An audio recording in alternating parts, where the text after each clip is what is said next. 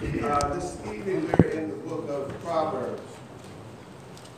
Proverbs and the chapter is 12, verse 25.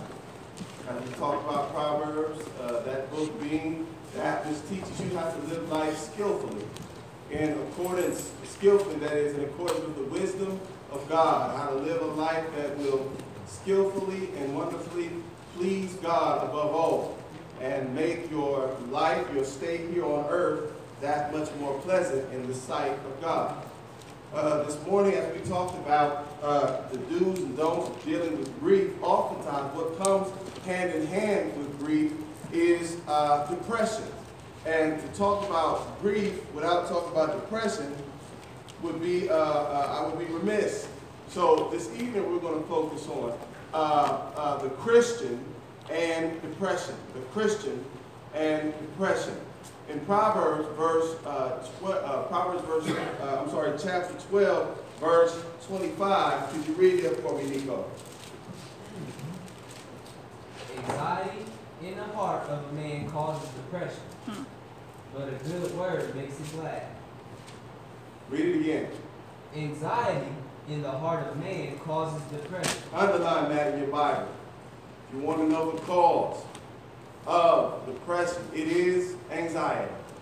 And at the core of anxiety is sin.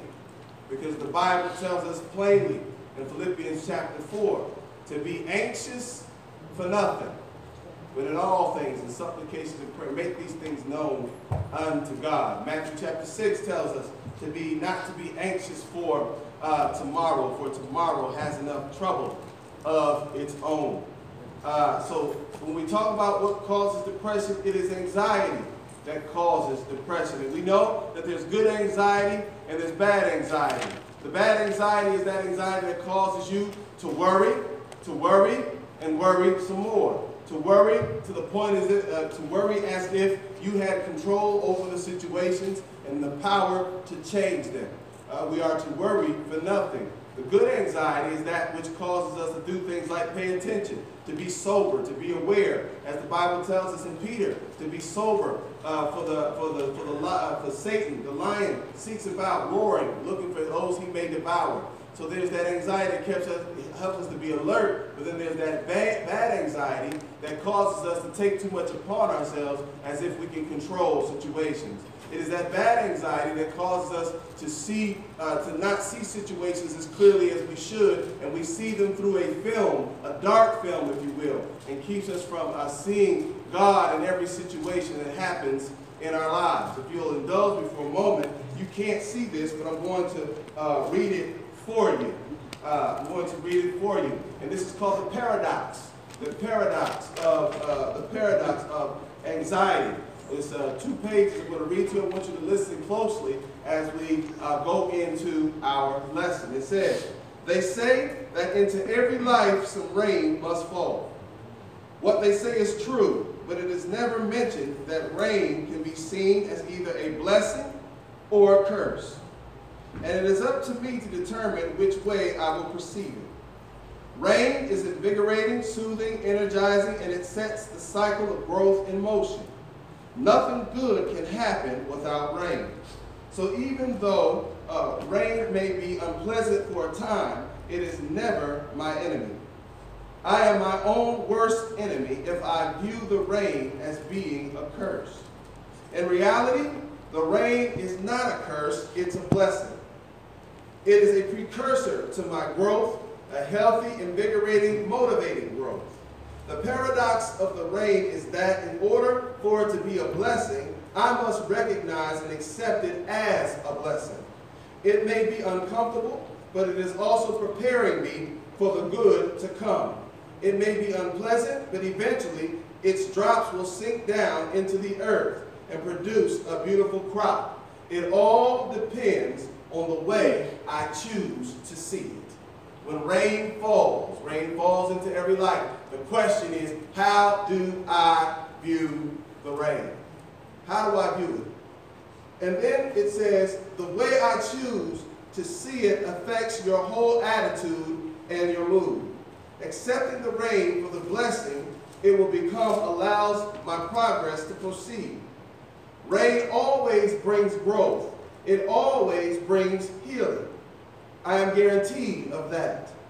The paradox is that for the rain to bring growth and healing, I must accept it. As I accept it, my attitude and perspective begin to change. Rain brings wonderful changes if it is allowed to accomplish its purpose. So many people curse the rain and grow bitter against it. These are the people who never overcome their problems and never grow in their lives. The flower accepts the storm because it knows it will be watered. If the flower is watered, it will grow and blossom into something beautiful.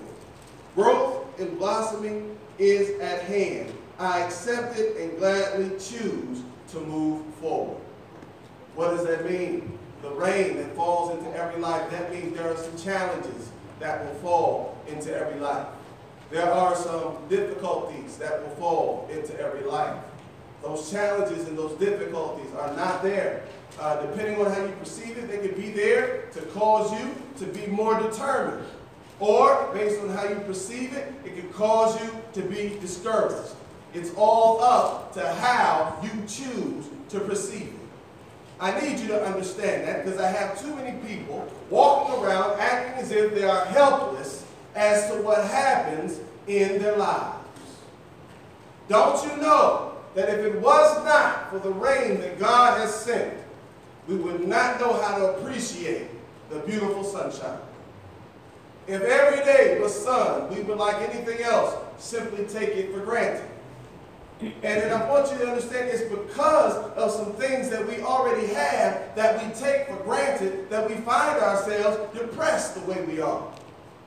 See, because when we look at the Christian and depression, the scripture says a person's anxiety will weigh him down, but encouraging words make him joyful.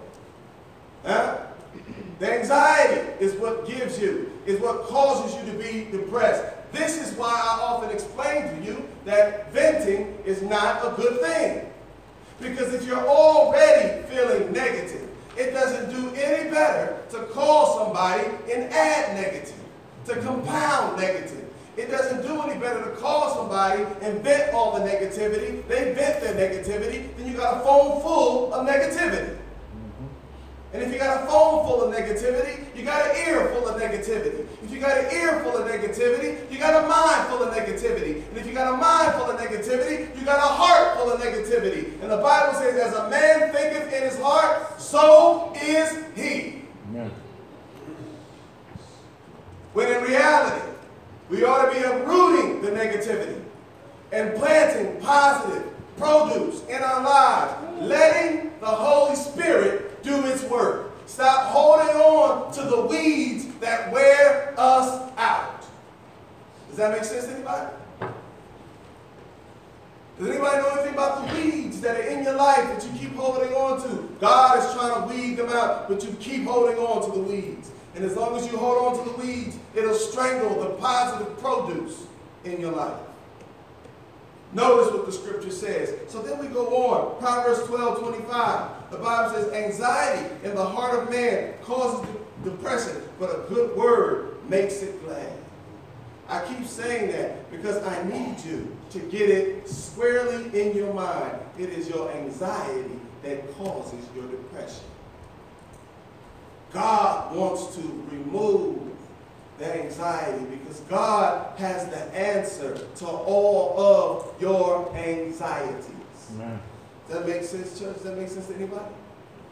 So then we see here, can a Christian become depressed? Now, many people say, well, yes, because, everybody has up days and everybody has down days. And yes, a Christian can come to... Listen, a Christian can be sad sometimes. A Christian can be angry sometimes. He can also be happy sometimes. But when he becomes sad more times than any other time, that's when he's moving in a place of depression. When he lets the seeds of sadness set too long and start to take root in his heart and his soul, That's when he's on the road to depression. Right? Now, in order for a Christian to be depressed, here's some things that he has to overlook. Here's some things that he has to take for granted. Number one, Acts 22, verse 16. When the Bible says, let's go over to Acts 22, verse 16. Nico, if you'll turn over there with me, please. We're talking about, can a Christian become depressed? And the world will tell you, yes, because everybody becomes depressed. It's only human to be depressed. But again, I say, did you become a Christian to become more human? Because guess what, y'all? We were all born fully human. But we were not born spiritual. We didn't become Christians to become more human. What does Acts 22, verse 16 say? And now, why are you waiting? Arise and be baptized and wash away your sins, calling on the name of the Lord. Arise and be baptized. Wash away your sins. No matter what's going on any given day in your life, the fact of the matter is that you are a sinner saved by grace. The sins that would keep you strapped to this earth have been washed away. The chains of sin have been broken. You're no longer a slave of sin. By itself is enough to shout right where you are, hallelujah, on any day. Huh?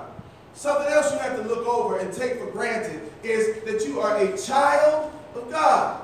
In 1 John 3, verse 1, remember, on any day, no matter how dark the day, no matter how many things are not going your quote unquote way, you are free from sin, saved from sin, and you are a child of God.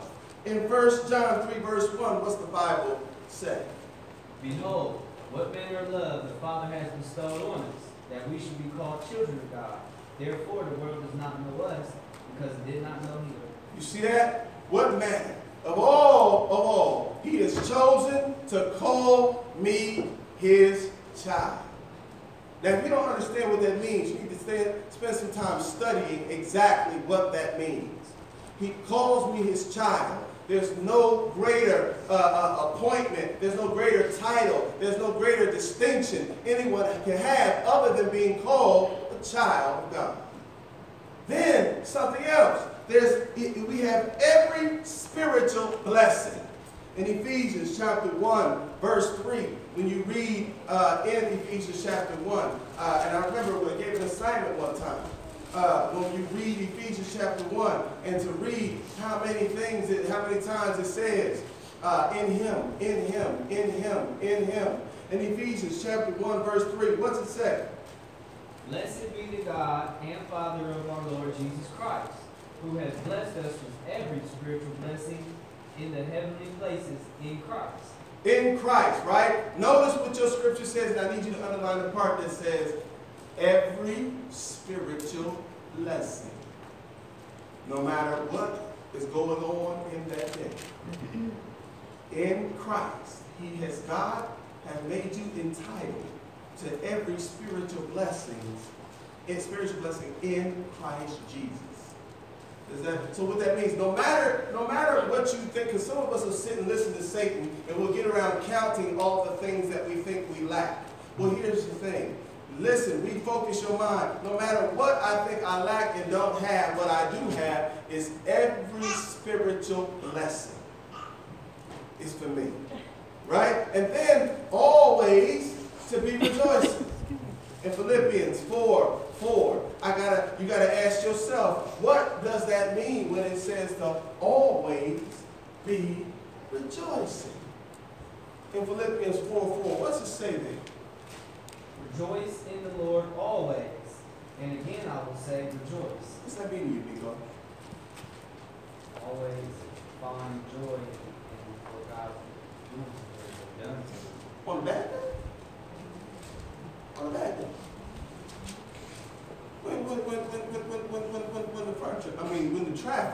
When the traffic is not, when the traffic is backed up, huh? And I left my usual 10 minutes late, to get there. I left 10 minutes because I got 8 minutes to get there.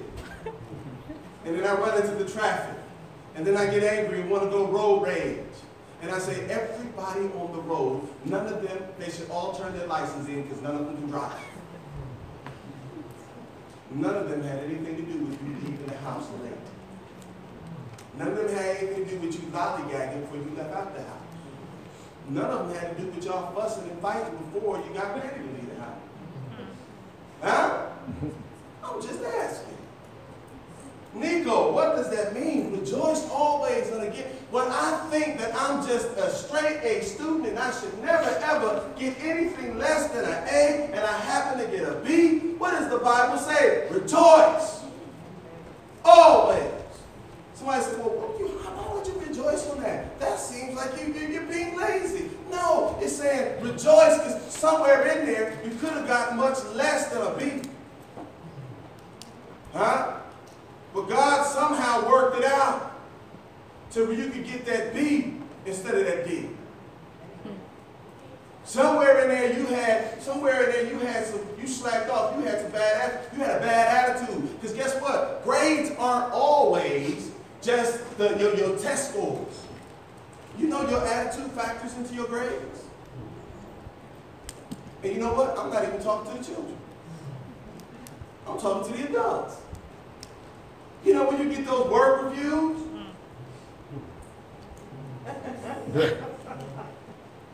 And you come in and you just, look, I done worked harder than anybody in this whole department. Don't nobody work harder than me. Therefore, I should get a higher pay grade and a higher raise and a greater than anybody in here because I work harder than everybody. But how come you don't count the time you spent sleeping at your desk? Bobblehead. Huh? Those times you got real close to the keyboard and caught yourself just in time. Huh? You don't count those. That wasn't productive time. Huh? Ask my mom, ask my uncle about how when they used to clean hospitals all the time. And they go in there fussing with the supervisor. You know how many floors I done cleaned? How many operating rooms I done swept? You know? And then it's like, Mom, you sure they didn't see you sleeping in the janitor's closet?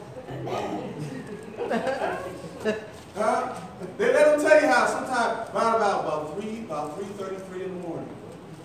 You find a nice little quiet place somewhere in the hospital and catch a big sleep. That's gonna come off. Huh? Or all that time you were just passionately late to work. You know, when they messed up and said, it don't matter to us when you get here as long as you get the work done. So you're supposed to start at 8, but you're always 8:15, 8:12, 8:30. And want to get out at 4 and 3:35, 3:45. Come late, leave early. Crazy. That's all part, you know that's going to be all part of your review, right?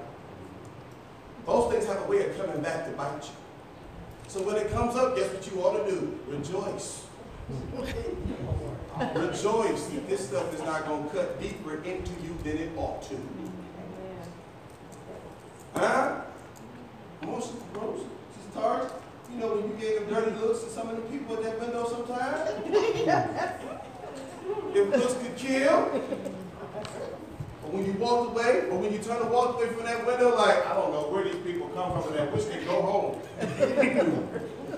See, you got to understand that, right? And children, you need to understand that part of your grade, children, when you run in your mouth and the teacher said be quiet, that's going to come off your grade. When you're supposed to be in your seat by the bell, that's going to come off your grade. Children. You know you're going to lose time. You know what? You know, sometime around when you're going to have to go to bed earlier than you're supposed to because you just run your mouth too much. Sometime around here, you got to remember that when the grandparents, when somebody talking, it's time to close your mouth. Amen. Because if you keep talking, it means you're going to bed early and you don't have a leg to stand on. Because you talk too much. Be glad that you're not growing up at a time when they used to see children ought to be seen and not heard. Honey, it used to be a time that if a child opened his mouth at the wrong time, it wasn't no hush, it wasn't no be quiet, it was a swift smack in the mouth. And it did not matter what agency they were going to call. The only thing about my mama around Market Avenue, call who? She'll just, I'll dial the first phone numbers for you. Huh? I'll come get you. And when you get down there, compare down there to what you got here. I'm trying to explain something to you. Huh? So understand that, y'all. Understand that. That you can rejoice all the time. So when it's time for you to go to bed, and you don't want to go to bed, rejoice about going to bed. Rejoice about the fact that you have a bed. You don't have to have a bed. Or a roof. Or a blanket. You don't have to have any of that. I'm talking to all my children who are buried in all these extra toys and extra games that you really you shouldn't even have because your attitude is so bad. Smart mouth and sarcastic and running things like you earn things and you earn nothing. Rejoice always. Learn how to rejoice. Learn how to rejoice. Because that's what that means is when you have what you call a bad day and stuff not going the way you think it ought to go, because you simply can see that. The reason why I say that to my children, because children, I don't want you to grow up to be adults who act the same way.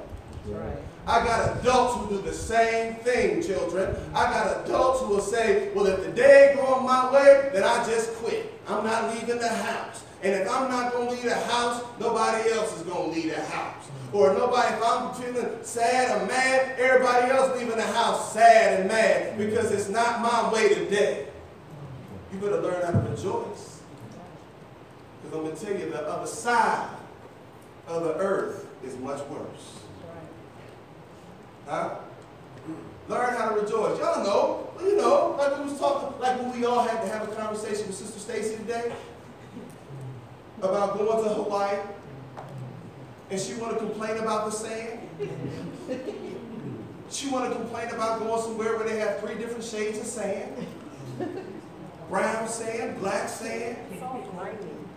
But amen, rejoicing is the Lord. You know that ought to be rejoicing. Talk about, well, we'll see.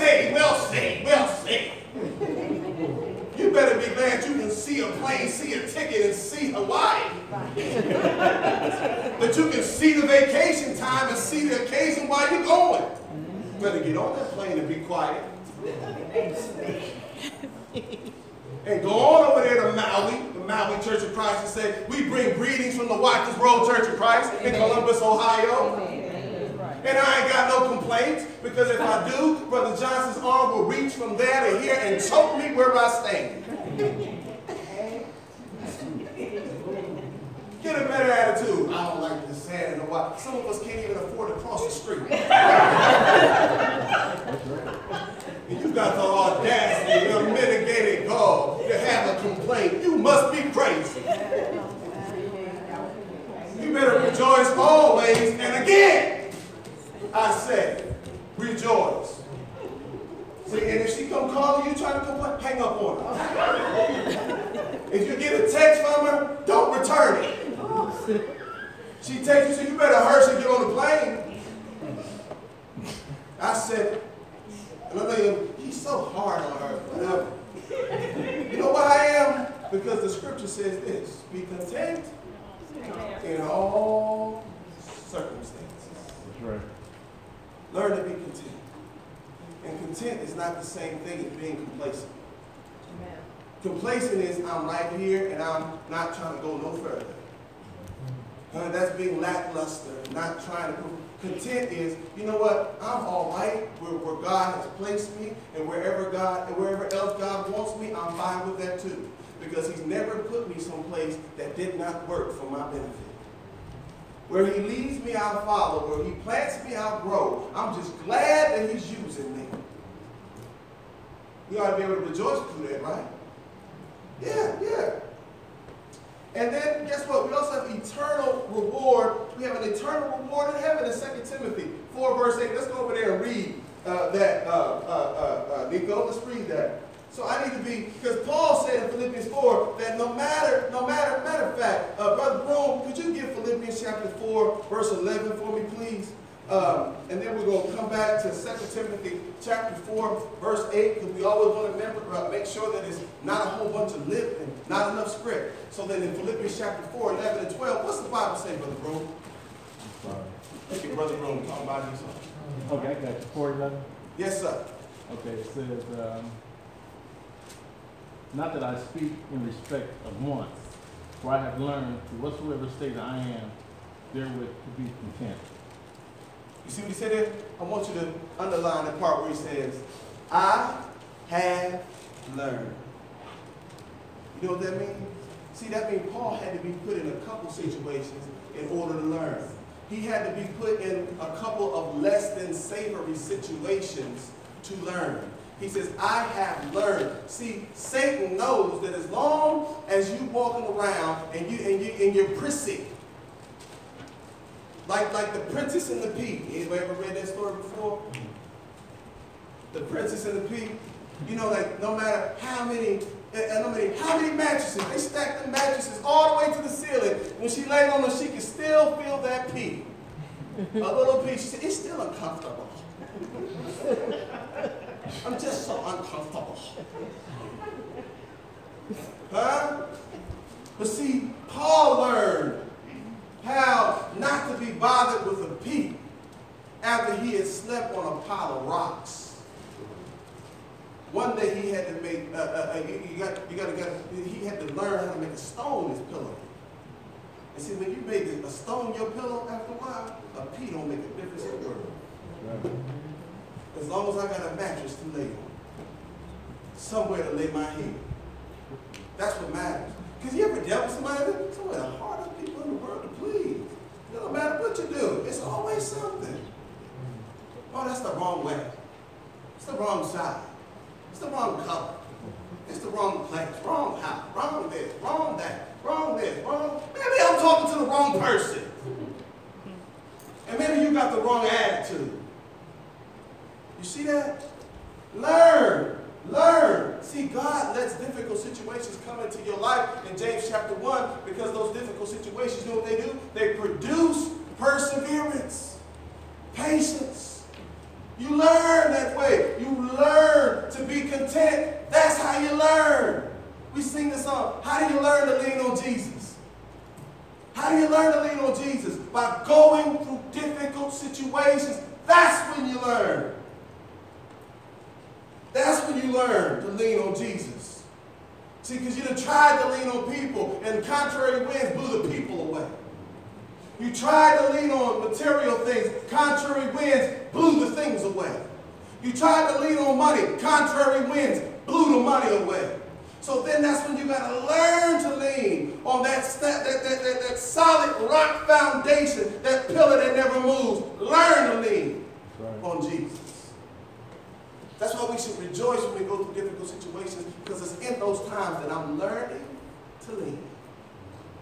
And learning how to be content. You know why? Because no matter what they take or do, I still have an eternal reward, right? In 2 Timothy chapter 4, verse 8, what's the Bible say? Finally, there is laid up for me the crown of righteousness, which the Lord, the righteous judge, will give to me on that day. And not to me only, but also to all who has loved his appearing. Don't you want to be able to say that finally? Don't you want to be able to say that? Finally. Finally. Finally, it's happened to me. Right? You want to be able to say that because you're looking forward to that. Right? So can a Christian, look at all the stuff that a Christian has to overlook and take for granted in order to be depressed. What I'm showing this is that means you have to work to be depressed. It takes hard work to be depressed, y'all. Huh? Think about it. You got to take some stuff for granted. So then, the Christian in depression, what you see here is here's some examples. You got Job. He was depressed, right? You got David, and you got Elijah. All of them dealt with depression. But what you find is, when you look at these guys, as they were going through it, see, what happened was their perspective was off. You know that? Sometimes when we go through stuff, we're so flooded with why me, why me, why me, why me. And we don't look at how I put myself here, how I got here, how I ended up here. Then I don't want to look at my choices. I just want to look at why I'm here, and I want to cry about it. No. You can look at each one of those situations, and especially with Elijah in 1 Kings 19, verses 1 through 10. What did he do after the mountaintop experience? And that's when you have to beware of depression most, y'all. After the mountaintop experiences. Do you understand what I'm talking about? After he had beat the 400 some prophets of Baal, God had defeated all of them, and God had won, and he had told them, how long will you labor? How long will you limp between two opinions? Who you going to serve? He had seen God prove himself that day. And then he got a letter from Jezebel. And Jezebel said, I swear that you will be just as my prophets by the end of this day. He let this woman frighten him. Oh no. I know I'm not supposed to say anything. Let that woman frighten him. This is the part where they call Brother Johnson chauvinist. I'm not a misogynist. I believe the women of God crowned you of creation. Should I believe that hey, if it was just us men in the world would be as plain and drab? Don't amen that. I just believe that if the world was a room and it was just men, then the room would just have a chair, a TV, a toilet somewhere near, and a small refrigerator. And we're going to be all right. And maybe some wine and sausage. But, y'all know wine and sausage? Pottery? Anyway, but when you add women, here comes the beautiful border on the wall. When you add women, you get all those little trinkets on the shelves, whatever they're for, I have no idea. You get all that nice stuff on the coffee table for paperweights, I don't know. You get all the colorful carpet and the paneling and all the, when women come, they breathe in gray, drab fog, and they have the ability to breathe it out as garden flowers. God gave them that ability. But he did not intend for you to be afraid of that woman. You're not to be afraid of that woman. You got to lead. You got to lead. Job would tell you. Remember when Job was sitting there and he was all scarred up and scratching himself? And she said, do you still hold to your integrity? Curse God and die. Job said something that would have put most men out on the couch, out on the porch, out in the street. He said, woman, you don't speak. You speak as the foolish, not the wise. Sometimes you've got to be able to say, this is foolish talk. We need to come back to God's wisdom. And that's not just for women, that's men too, because men can be backwards as well. When anxiety sets in, everything gets confusing. And I got to realize that I noticed Elijah had to come back to his senses. He was running away from this woman and he had defeated. God had defeated. We'll do that every time we start to rely on our own power, our own wisdom, our own knowledge, our own understanding. We'll say, I can't beat this powerful queen. No, you can't beat her, but God has already defeated her. You win these battles and then you have Satan whispering in your ear, you can't win. But that's when you have to say back, God has already won. Because he has Satan on a chain. And he can't get loose until God says so. Does that make sense to everybody? Huh? And I put it one more simple way. You know, and any of you ever been walking through the neighborhood, and you know you're walking through the neighborhood, and you see that dude who's sitting over there who got that Rottweiler on that chain? Got that Rottweiler, and he's big. You know, Rottweiler, big, heavy dude. Or maybe I need to say a big German Shepherd, like with the Broomfield tag. His name is Zeus. I think he weighs like 400 pounds or something. So the thing is, you ever seen that Rottweiler, right? He's standing there with that Rottweiler, and he's jumping his bike, and he just holding it. He just holding it. He said, it's all right. It's all right. You can pet it. You're like, oh. He said, you can pet it. You know why? Because I got it. And I've seen it happen to where a child as small as this can come right up and pet that dog right on the head. And that dog won't dare bite that child. Why? Because his master has got him by the chain. Don't you know God has the ability to make Satan as docile as a lamb in the presence of his children? That's why Psalm 23 says, he will make a table before your enemies. The enemies who are trying to take from you, God will he'll make a table, a full table feast before them, and they'll have to sit and watch you eat and know they can't take a morsel from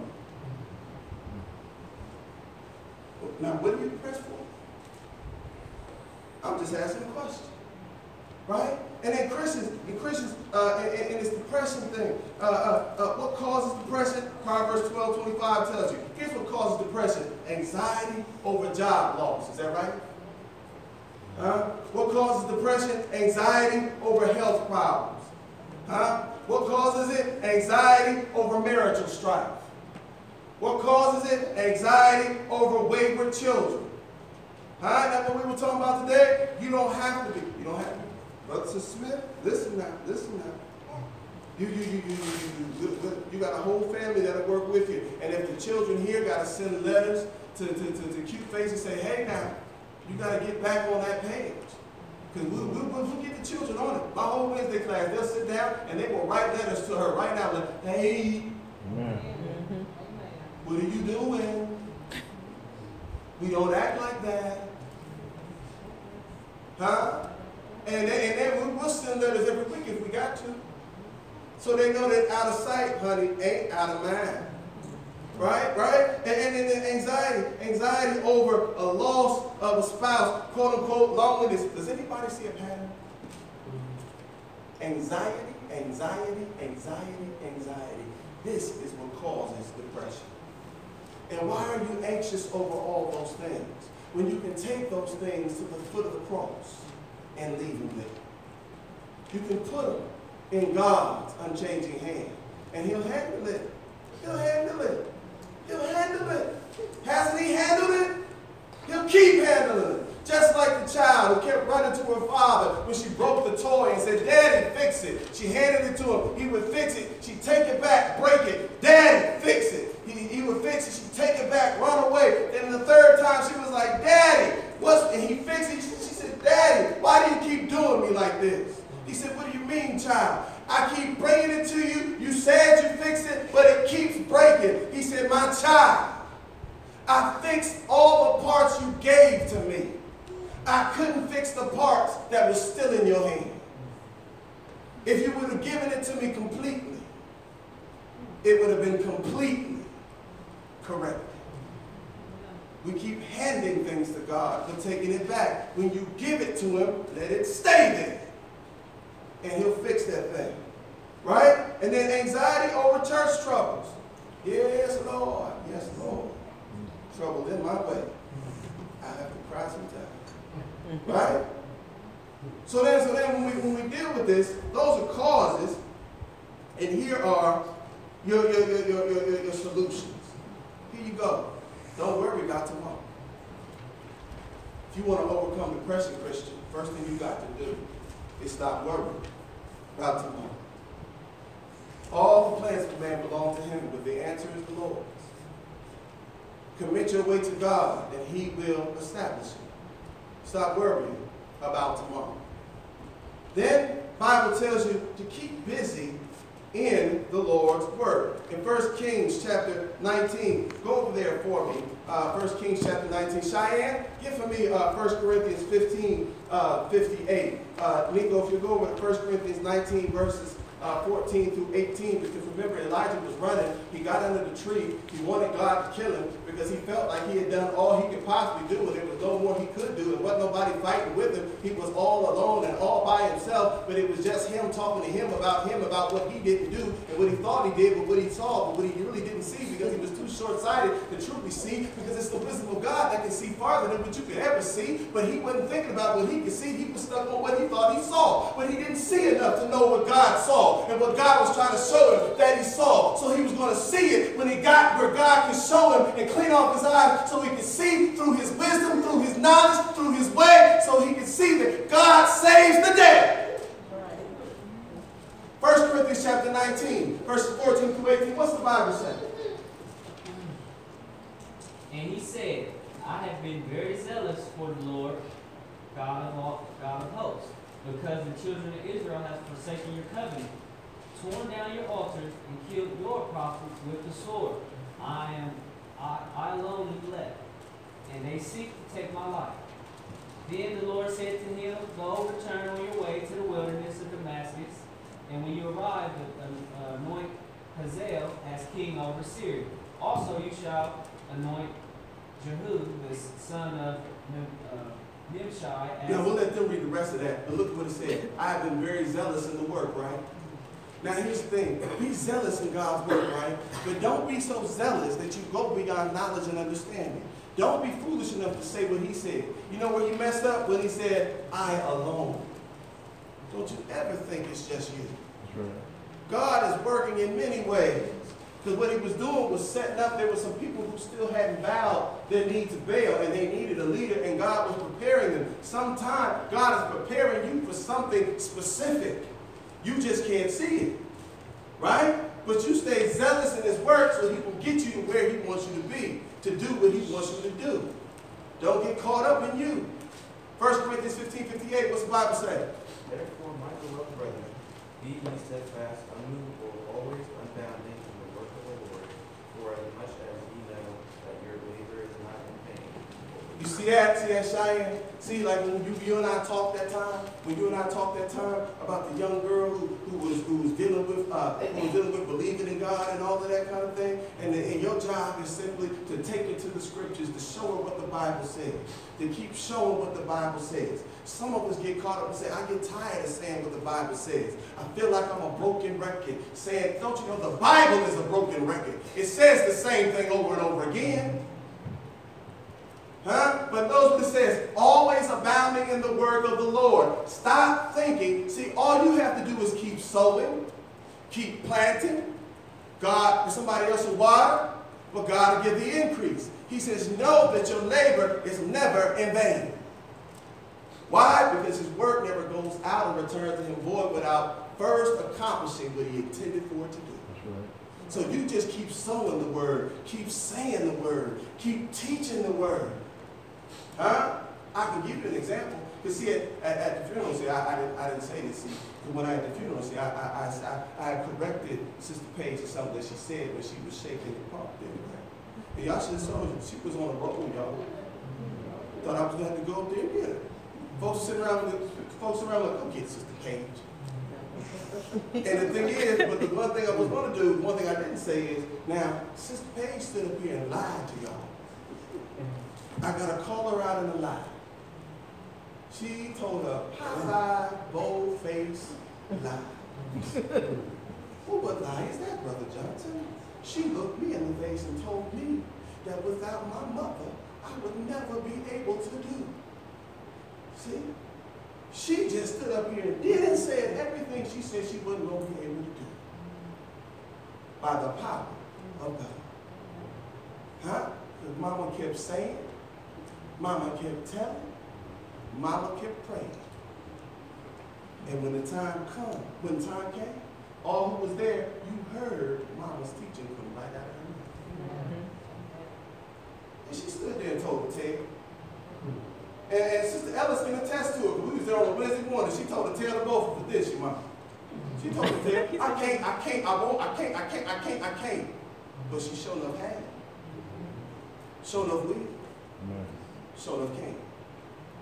You understand that? See, but anxiety will get you by the throat. And it'll choke you and make you think that you can't. But God will shake the hand off the throat and get the foot off your neck and show you that you most certainly can. Right? Keep busy in the Lord's work. Because as long as you're busy, see, it's hard.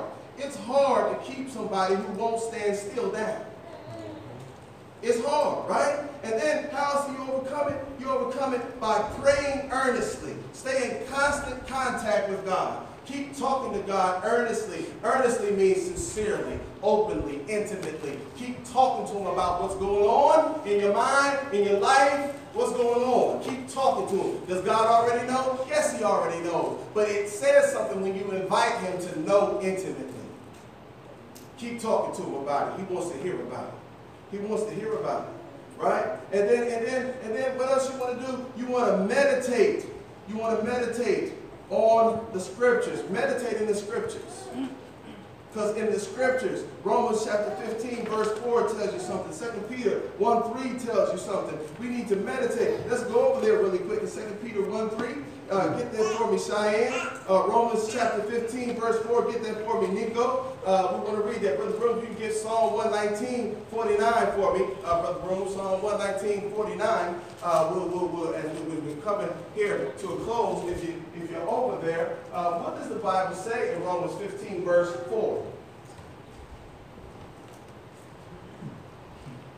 For whatever things was written before were written for our learning, that we, through the patience and comfort of the Scriptures, might have hope. Through the patience and comfort of the Scriptures might have help. You know why those things were written for our learning? You know why? Because everything that's happening now has happened before. And God has already given a way to handle all those situations. 2 Peter 1 verse 3, Cheyenne, what's it say? According to His divine power hath given unto us all things that pertain unto life and godliness through the knowledge of Him that hath called us to glory and virtue, whereby are given unto us exceeding great and precious promises, that by these we might be partakers of the divine nature, having escaped the corruption that is in the world through lust.